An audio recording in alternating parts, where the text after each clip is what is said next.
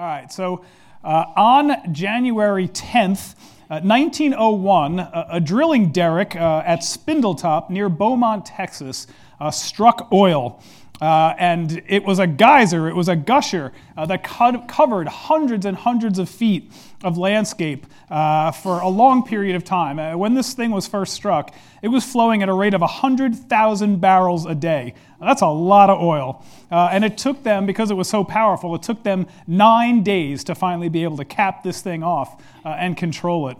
And I think that's something like what the book of Daniel is like, right? The book of Daniel is like a gusher. There is just so much information, and it just keeps coming at you, that it's really hard to keep it all under control and everything straight. As the saying goes, it's like drinking from a fire hose when we try and study the book of Daniel. And that's why we're having this Q&A session. I know that there are many questions that were left unanswered, not only for you, but for me also. As we go through the book, there's just a lot in here that we have difficulty understanding. But I received 13 questions, some of them in multi-parts, A, B's, and C's and D's. And so each of these questions could probably, the answers could be a sermon in and of itself. But we're not going to do that. I've done my best to answer each and every question I received. The answers will be brief, but I hope that they will be satisfying. And just as you all know, there is so much to study as we come to the book of Daniel or any book of the Bible. And I would encourage you not to forget about the book of Daniel once we finish it today. There is so much more. And what we realize about any book of the Bible when we study it is that the deeper you go, the deeper there is to go. You'll never plumb the depths, fully plumb the depths of Scripture. So we always, as Christians, we continue to study the Bible. Okay, with that intro, let's answer some questions. Let's have some fun here this morning. So here's the first question: when did Babylon stop being inhabited? How many people have tried to rebuild Babylon, like Saddam Hussein? Well, Babylon has a long history that goes back, 1,000 years BC. But after Alexander the Great died and his empire was divided, Babylon continued as a trade center, and so there was that empire, and then there were subsequent empires that followed the Babylonian Empire. But the city itself, Babylon, had never really enjoyed the same kind of prosperity it had under Nebuchadnezzar or Hammurabi before him a few centuries.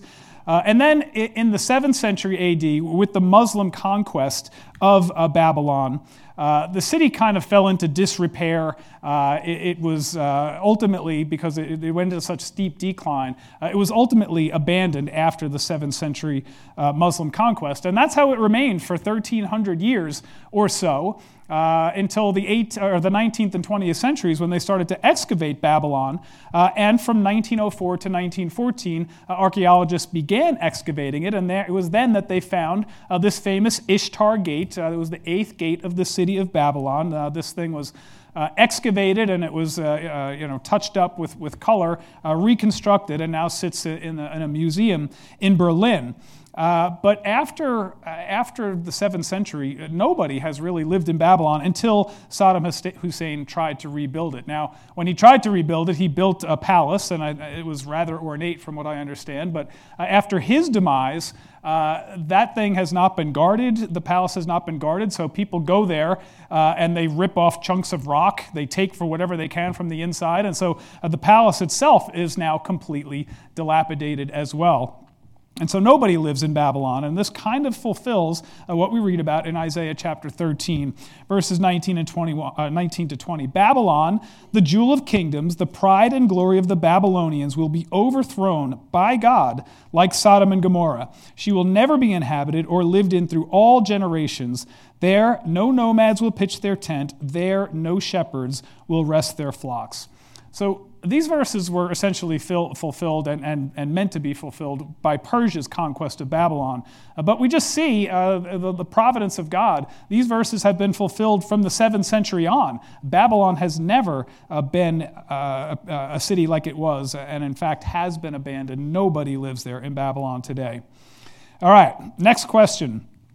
According to Constable's notes, Daniel provides the key to the overall interpretation of prophecy, is a major element in premillennialism, and is essential to the interpretation of the book of Revelation. So this is where I feel like, I'm being ordained, I'm being grilled by a seminary prof or a law school prof. When I was in law school, they would say, Mr. Generick, stand up and recite the facts of Smith versus Jones, and 20 minutes, you're on the hot seat getting grilled by some law prof. So that's what this is like.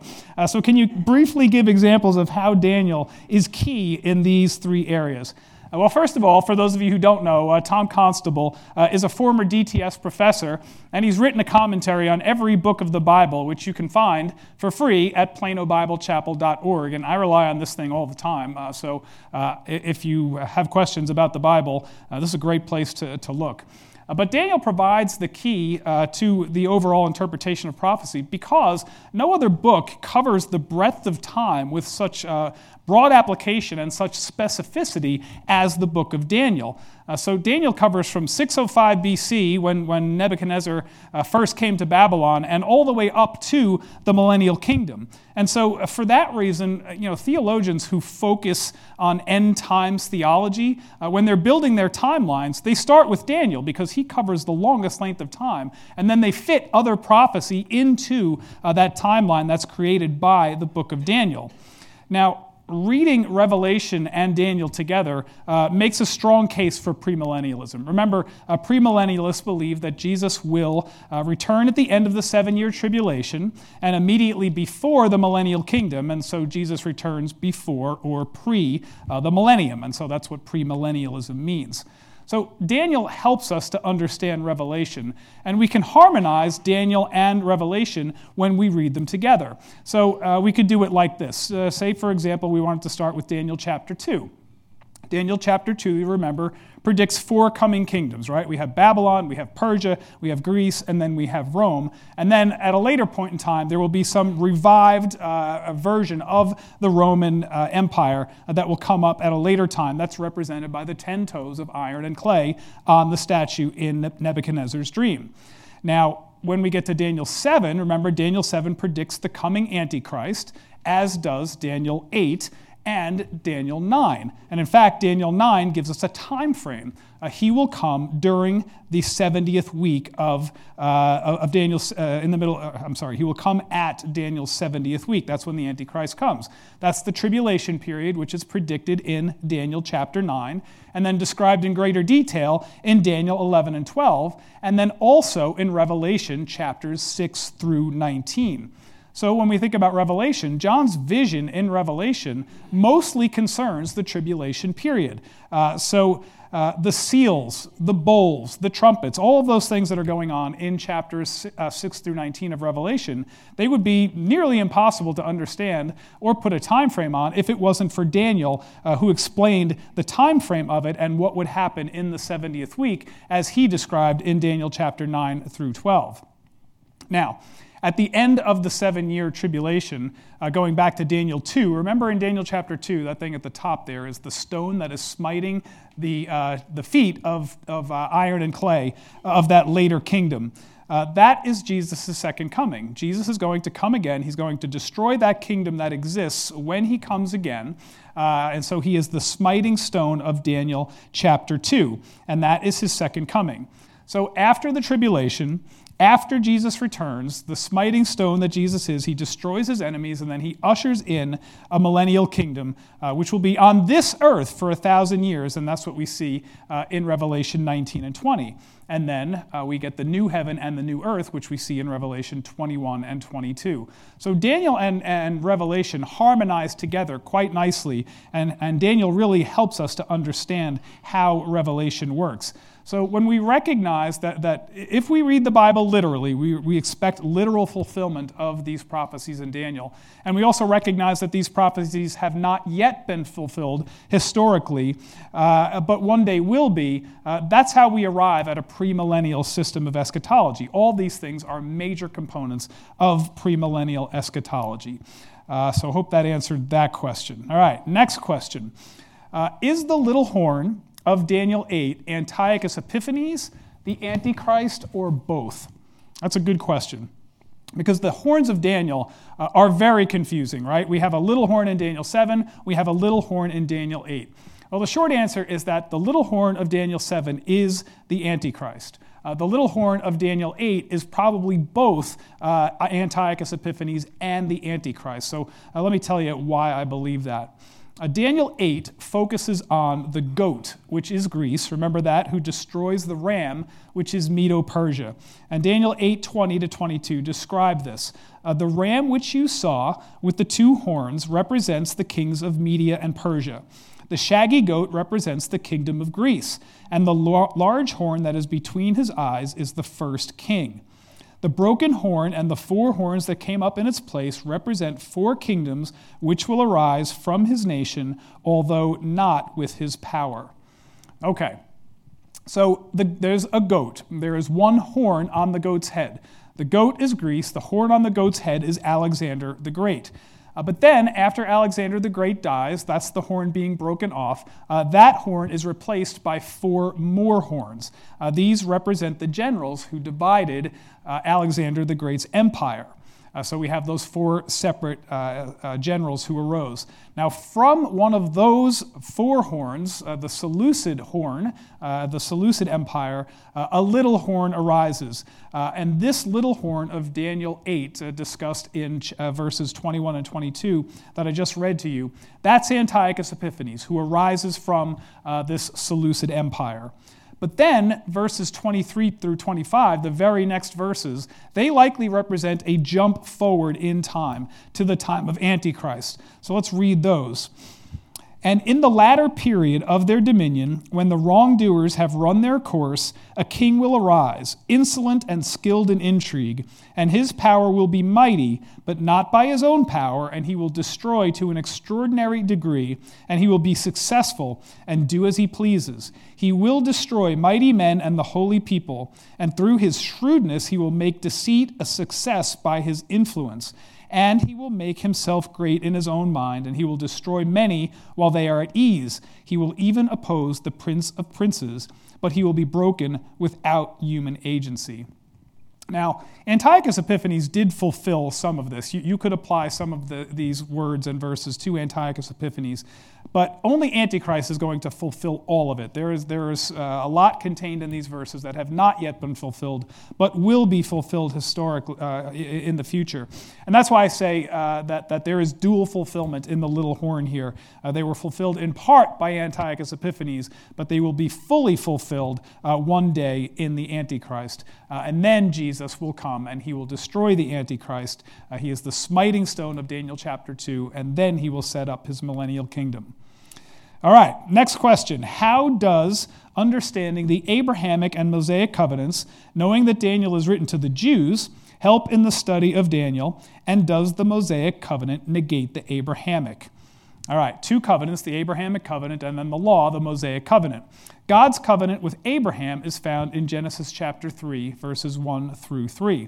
The Lord said to Abram, "Go from your country, your people, and your father's household to the land that I will show you.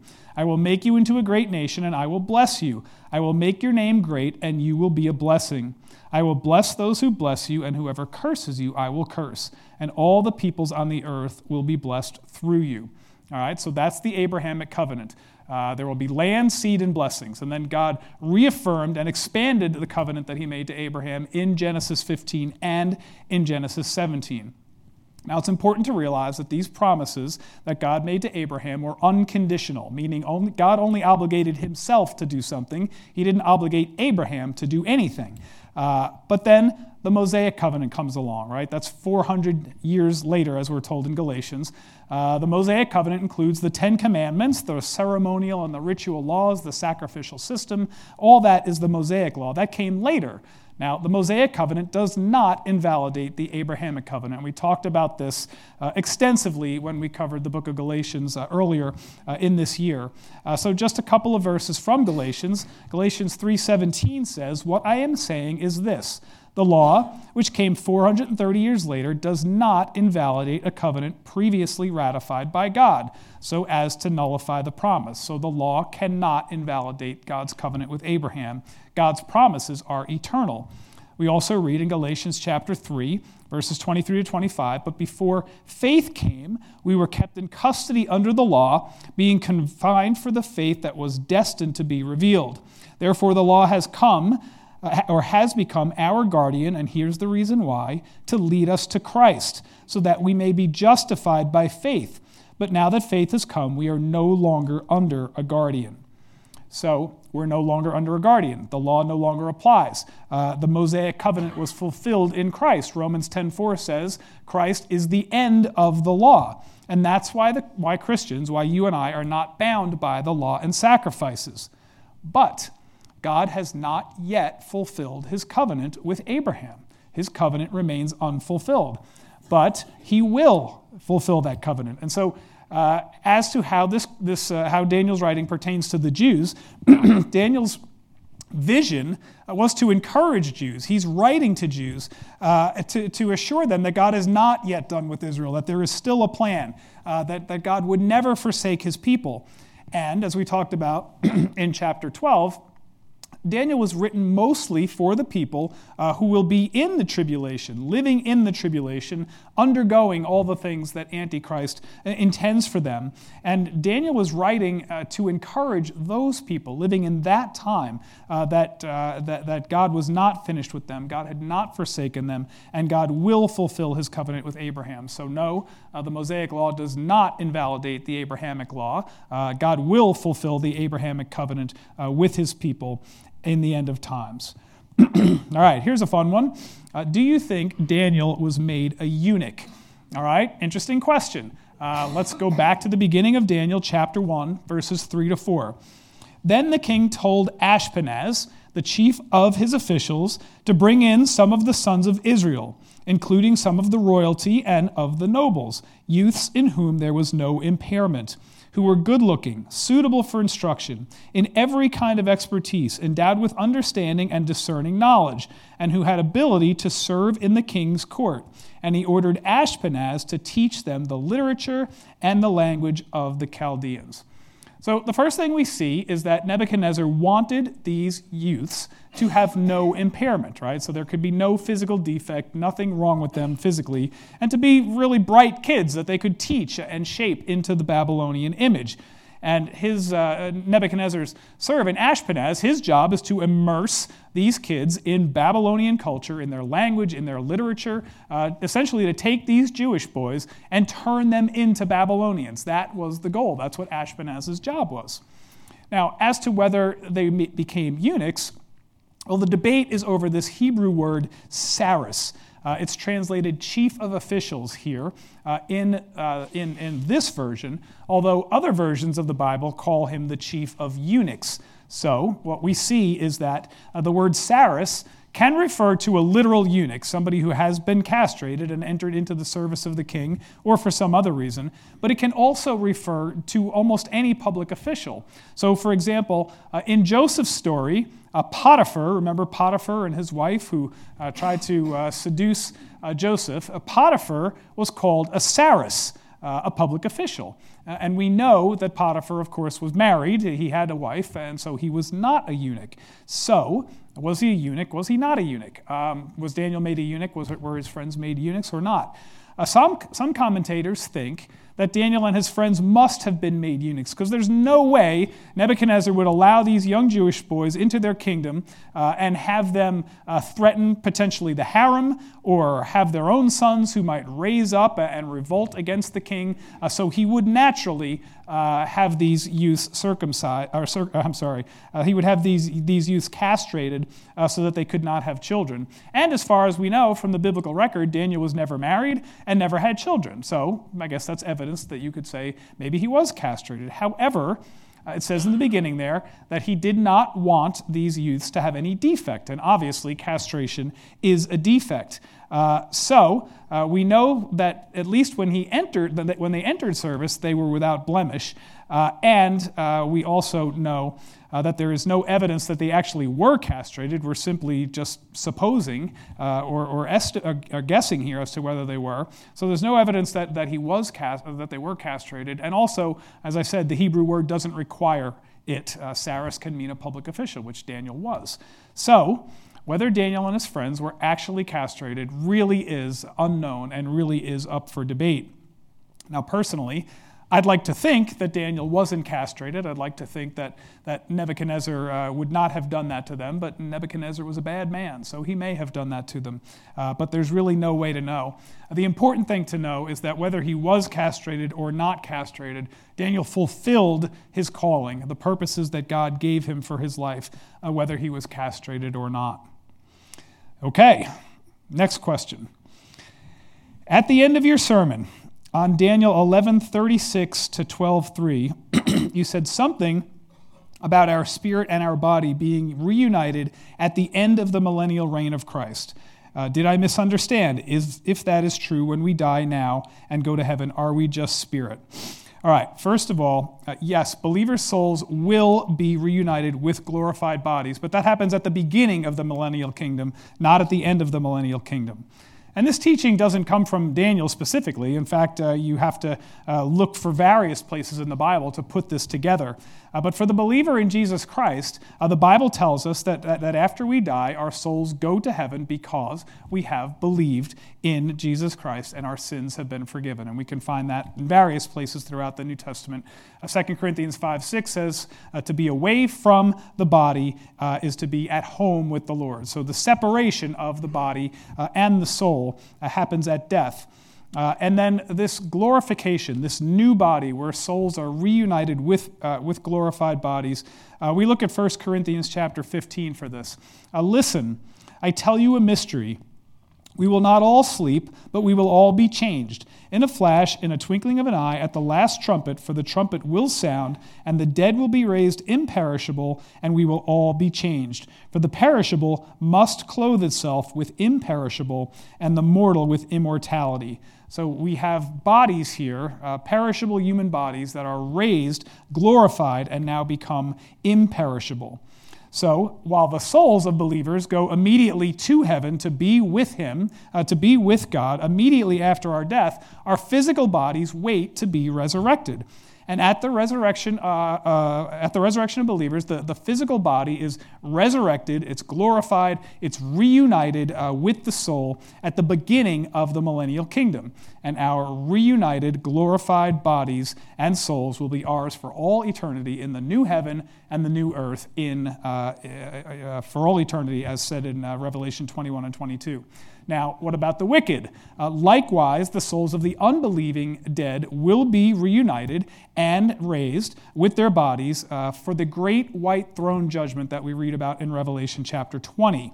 But this happens after the millennial kingdom, after the 1,000 years. Revelation 20:13 says this, the sea gave up the dead that were in it, and death and Hades gave up the dead that were in them, and each person was judged according to what they have done. So this happens, the great white throne judgment, they're raised up in body, and then God will judge those who have not received Jesus Christ as Savior. And so the truth is, we will all live forever. And this is just like when we're looking for real estate. The only question is where. It's all about location, location, location. So if you've received the Lord Jesus Christ, you have nothing to worry about. Okay, next question. You all okay? Yeah, this is rolling along pretty quick here. Just give you a chance to digest a little bit, let your food settle.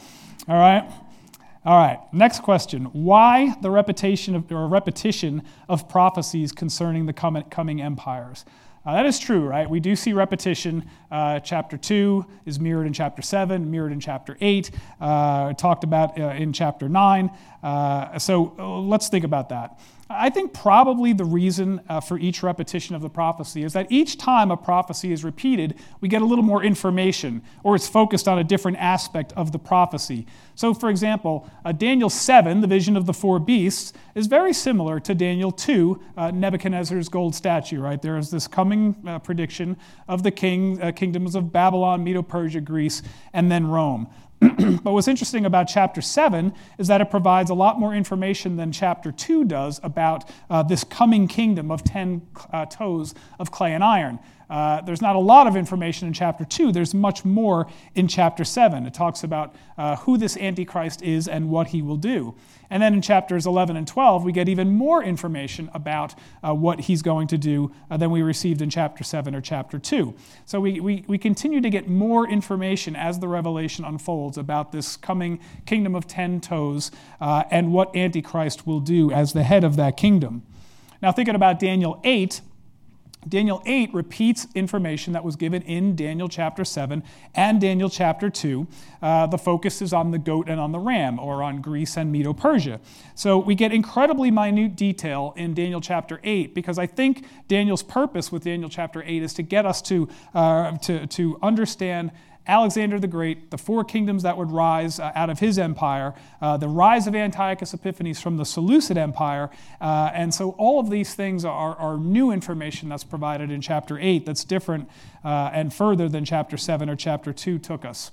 And so I think it's just really gracious of God, because this is such difficult prophecy to understand, to repeat it to us, right? When somebody says something that you don't understand, it's helpful if he says it 2 times, 3 times, 4 times, right, until you get it. And so I think it's gracious of God to provide more information as the prophecy goes on, so we would have no doubt about his sovereignty, because we've seen how these prophecies have been fulfilled in history. And when we look back at them as we went through the book of Daniel, there can be no doubt that these prophecies have been fulfilled in history, because the detail of which these prophecies were given and fulfilled leaves no doubt about that. Okay, so I think that's why the repetition concerning the prophecies. All right, strap in. What exegetical evidence do you see in Daniel that might point to a pre-tribulational rapture, a premillennial return of Christ, a literal messianic kingdom? So a question with 3 parts, and we'll do our best here.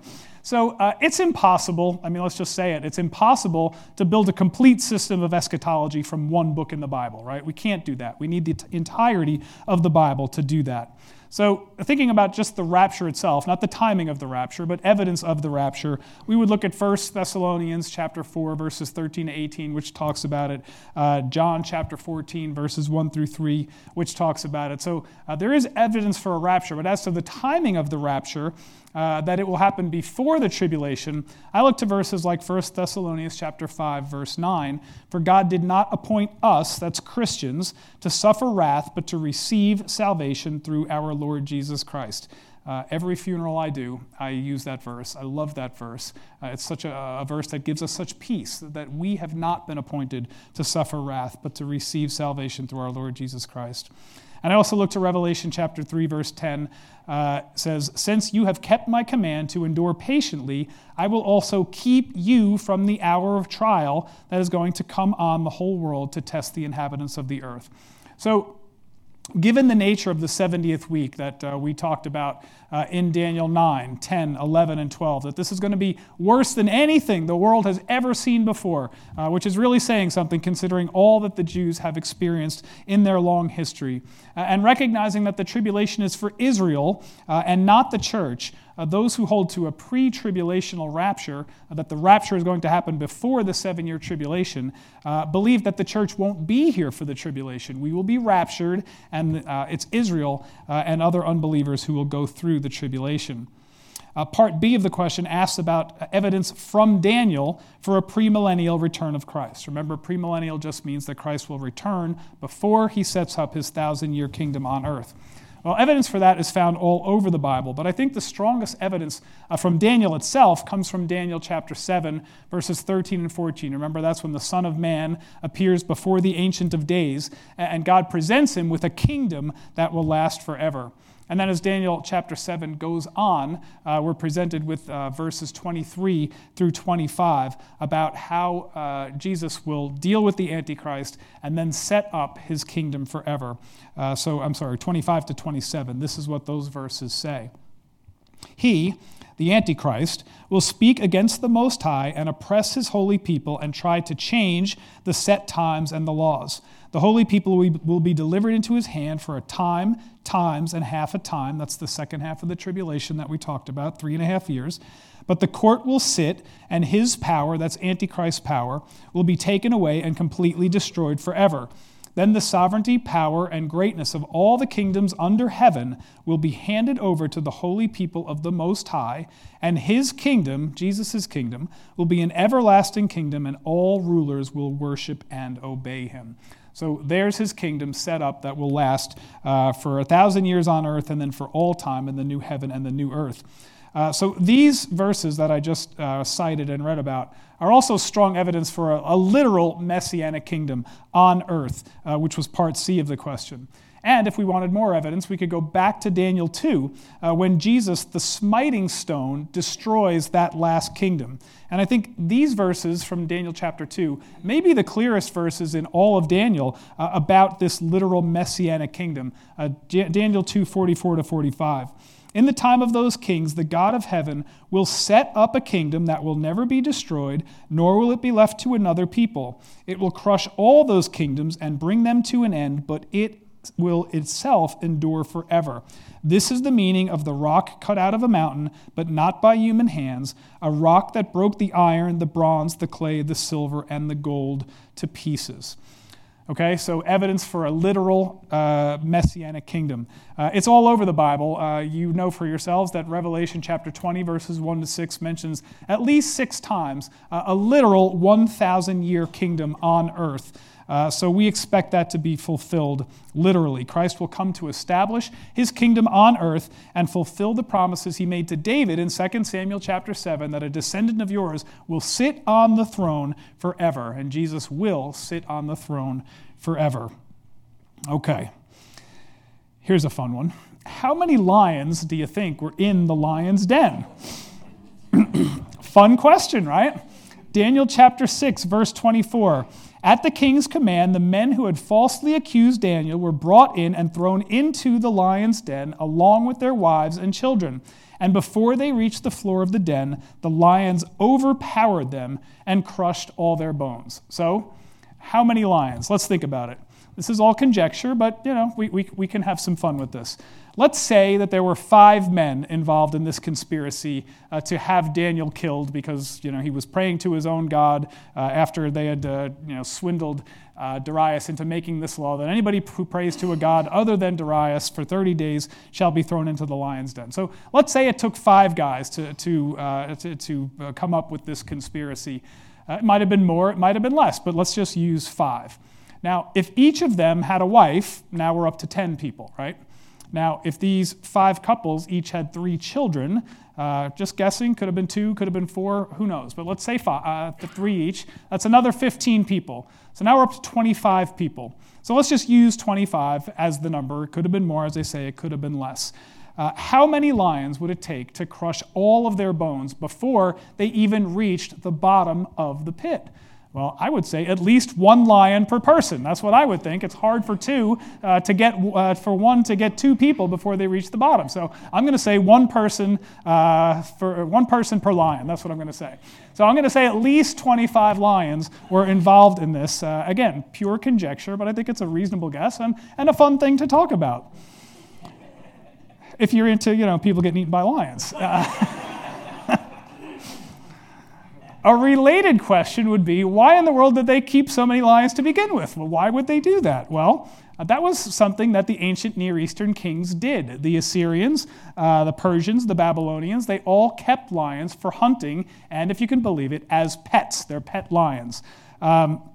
These lions are shown in the reliefs of Assyrian rulers. This one ruler by the name of Ashurnasirpal, who reigned from 863 to 859, and this relief is dated from 865 to 860 BC, shows him hunting lions. I know it's difficult to see, but there's a lion under that horse that this king has killed.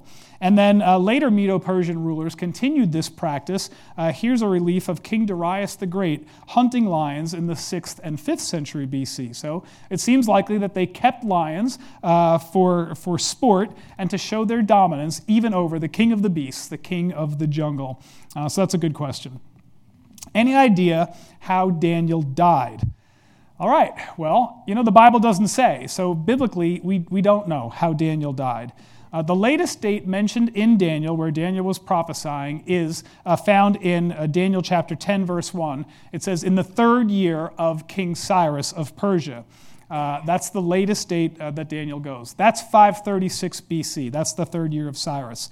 And Daniel was about 85 years old at that time. Now, there are rabbinic sources, speaking about do we know how Daniel died, there are rabbinic sources that say that Daniel was still alive during the reign of Artaxerxes, and it was actually wicked Haman who had Daniel put to death. Now, the problem with that tradition is that Artaxerxes reigned from 464 BC to 424 BC, which would make Daniel 150 years old at the beginning of Artaxerxes' reign. So that tradition is very unreliable and unlikely. And I think most likely Daniel probably died of natural causes very soon after the book of Daniel ended, when Jesus told him to go his own way and that he would rest and that at the end of time he would be raised to receive his allotted inheritance. He had fulfilled God's purpose for his life, and God probably called him home soon after. Now, interestingly, around the Middle East, there are 6 cities that actually claim to house the tomb of Daniel. And the most famous one is in Susa, which was the capital of Persia back in those days. And this is what it looks like. You could go there today if you had any desire to visit southern Iran, which I don't recommend. But you could do it if you wanted to. All right, next question. Daniel's 3 friends were in the fiery furnace, but not Daniel. Did he avoid the furnace because he remained in the king's court after interpreting Nebuchadnezzar's dream? All right, let's look at Daniel chapter 3. King Nebuchadnezzar made an image of gold 60 cubits high and 6 cubits wide and set it up on the plain of Dura in the province of Babylon. He then summoned the satraps, prefects, governors, advisors, treasurers, judges, magistrates, and all the other provincial officials to come to the dedication of the image he had set up. So I think it's clear that from just reading that the palace and the Babylonian province and the plain of Dura, those are 2 separate places, okay? So we see that right away. And I think that Daniel was obviously not with his 3 friends. Most likely, Daniel chapter 2, verse 49 gives us the reason why.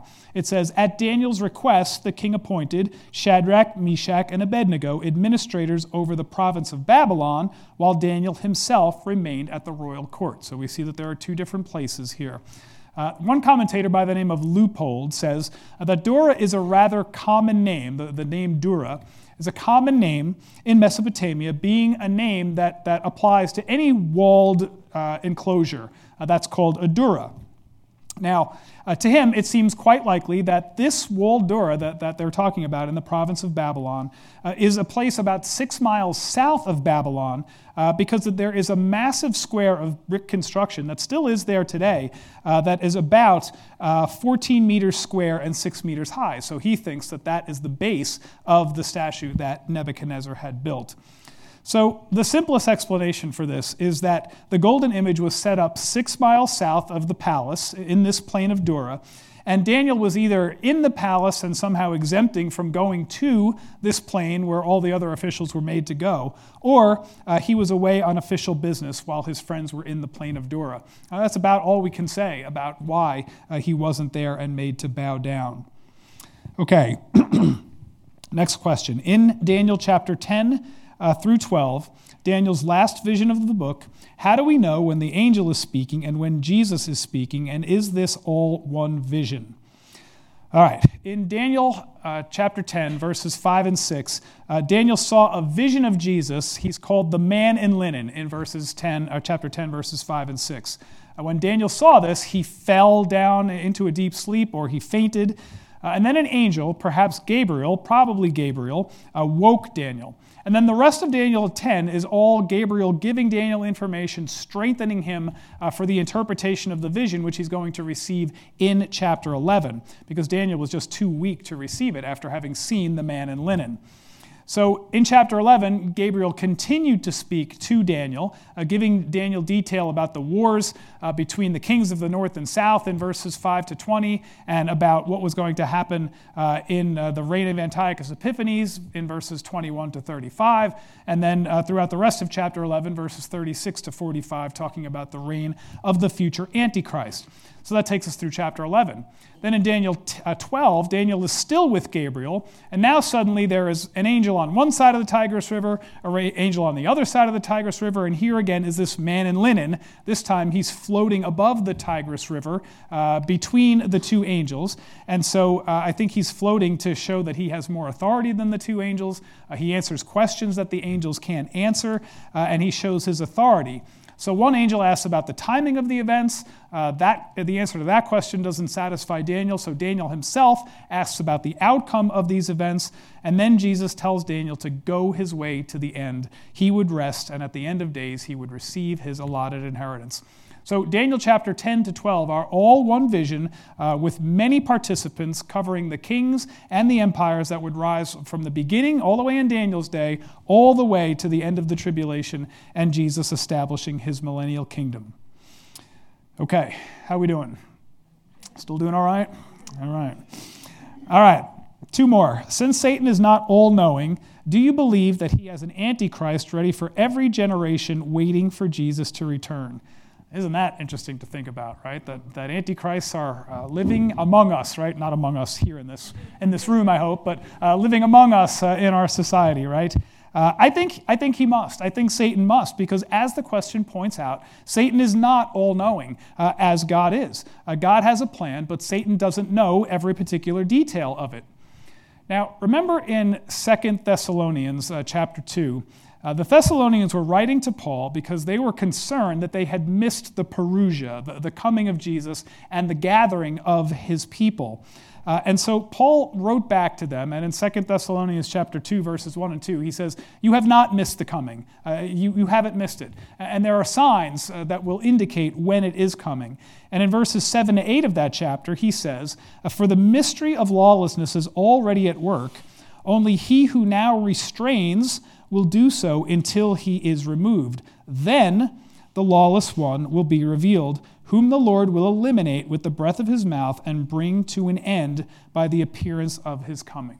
So the lawless one is the Antichrist. And I believe that the one who is restrained, who will be removed, is the Holy Spirit, who lives now in each of us, every believer in Jesus Christ.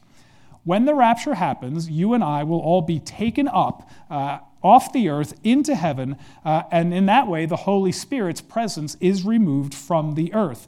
And then the lawless one will be revealed. That's Satan's Antichrist, who will then begin his work. And then later, the Lord will eliminate him with the breath of his mouth. Now, as to whether Antichrists are living among us today, well, John clearly thought they were living among them in his day, and that's why he writes in 1 John 2:18, children, it is the last hour, and as you have heard that Antichrist is coming, so now many Antichrists have come. Therefore, we know it is the last hour. So many Antichrists are in the world. And since Satan does not know when the Holy Spirit will be taken away, I think that Satan must have at least one Antichrist in every generation ready to serve as the Antichrist, the one who will fulfill all of these things. All right, last question. God granted Daniel favor in the sight of Nebuchadnezzar, Darius, and Cyrus. He protected Daniel in the lion's den. He protected Hananiah, Mishael, and Azariah in the fiery furnace. How should we respond and or counsel people when things don't turn out well? I saved this question for last because it's very applicational, and I think it's something that we ought to be thinking about as we think about what the book of Daniel means to us. And I think that the answer is that we should accept God's sovereignty as these three young men did, as Daniel did. In fact, some of the best verses in Daniel, if not the whole Bible, is found in Daniel's three friends' response to Nebuchadnezzar when he says, I'm giving you one last chance to bow down before this statue, and if you don't, you're going into the fiery furnace. This is what they said.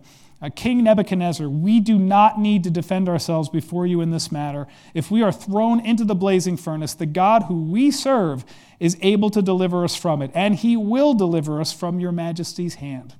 But even if he does not, we want you to know, your majesty, that we will not serve your gods or worship the image of gold you have set up. These are three guys I want to go to war with, right? These are guys who they know their Lord, and they know that he is in control. Now, as to how we are to respond when things don't turn out so well, when God doesn't rescue us from the fiery furnace that we may be in, It would be wonderful if God healed every disease, if he eradicated every illness, if he saved us from the consequences of our own sin or the consequences of living in a sinful world, or if he protected us from every persecution that we might face. That's not God's promise to us, right? Jesus said, in this world will have trouble, but take heart, I have overcome the world. So God's promise to us is not that we'll be kept from trouble. In fact, that it's that we will have trouble. But God's promise to us is that he will never leave us or forsake us. He will serve eternally all who place their faith in the Lord Jesus Christ for salvation. And so if we can trust Jesus with our salvation, we can trust him with all the things that are happening to us in the day-to-day, in the things we don't understand, in the circumstances that seem too difficult to bear, in all the whys of life. Why God? Why God? Better to ask the question, what God? What God are you trying to teach me through this thing? So I think that we trust Jesus with our salvation. We trust him with our day-to-day circumstances. We trust that he will make beauty out of all the mess that exists in our lives, whether through our fault or just the fault of living in a sinful world. And he will use it someday for our good and for his glory. All right. I know that this has been a challenging book. We've been in the deep end here, digging into some of this stuff in Daniel. But I really hope that it has helped enrich your personal view of God and God's sovereignty and how in control of every single event there is. So when you look around this world and you see all the craziness going on, we can look back to Daniel. There was craziness going on in his day too, right? And yet God was sovereign over all of it. He's sovereign over everything that's going on in our world today. God is under no obligation to explain every single detail or give us answers to our why questions. He's not under obligation to do that. But hopefully the book of Daniel has taught you and me to trust him even more, because God's promises are eternal. And as the book ends in Daniel 12, Jesus tells Daniel, go your way. Just go your way. Not everything is for you to know, Daniel, and it's going to be okay. And I think that message is for you and it's for me too. Not everything is for us to know. Psalm 23 says, surely your goodness and love will follow me all the days of my life, and I will dwell in the house of the Lord forever. That's all we need to know. So as we come out of Daniel, though we still have questions, just like Daniel still had questions at the end of the book, God's sovereignty and his goodness are beyond question. And we know that because Jesus sent his one and only Son to die on the cross for our sins so that we might have eternal life. And so if we've placed our faith in Jesus as our Lord and Savior, we have nothing to fear in this life or the next. I thank you for your questions. I pray that it answered more questions than it raised. But we're through with the book of Daniel, and I, again, encourage you to study this on your own in greater detail. Let's pray. Lord God, we do thank you for this book of Daniel. What a treasure trove of information that is found here that is not found anywhere else in the Bible, Lord. And it just gives us such comfort to know that you can ordain what is going to happen, and then you can make sure that it does happen according to your will. And Lord, the things that have not yet happened, we trust that these things will happen. Lord, primarily the return of Jesus Christ, as you have promised, and salvation for your saints who have placed their faith in him. Lord, we look forward to that day. We say, as the book of Revelation says at the end, come, Lord Jesus, come. And we ask these things in Jesus' name. Amen.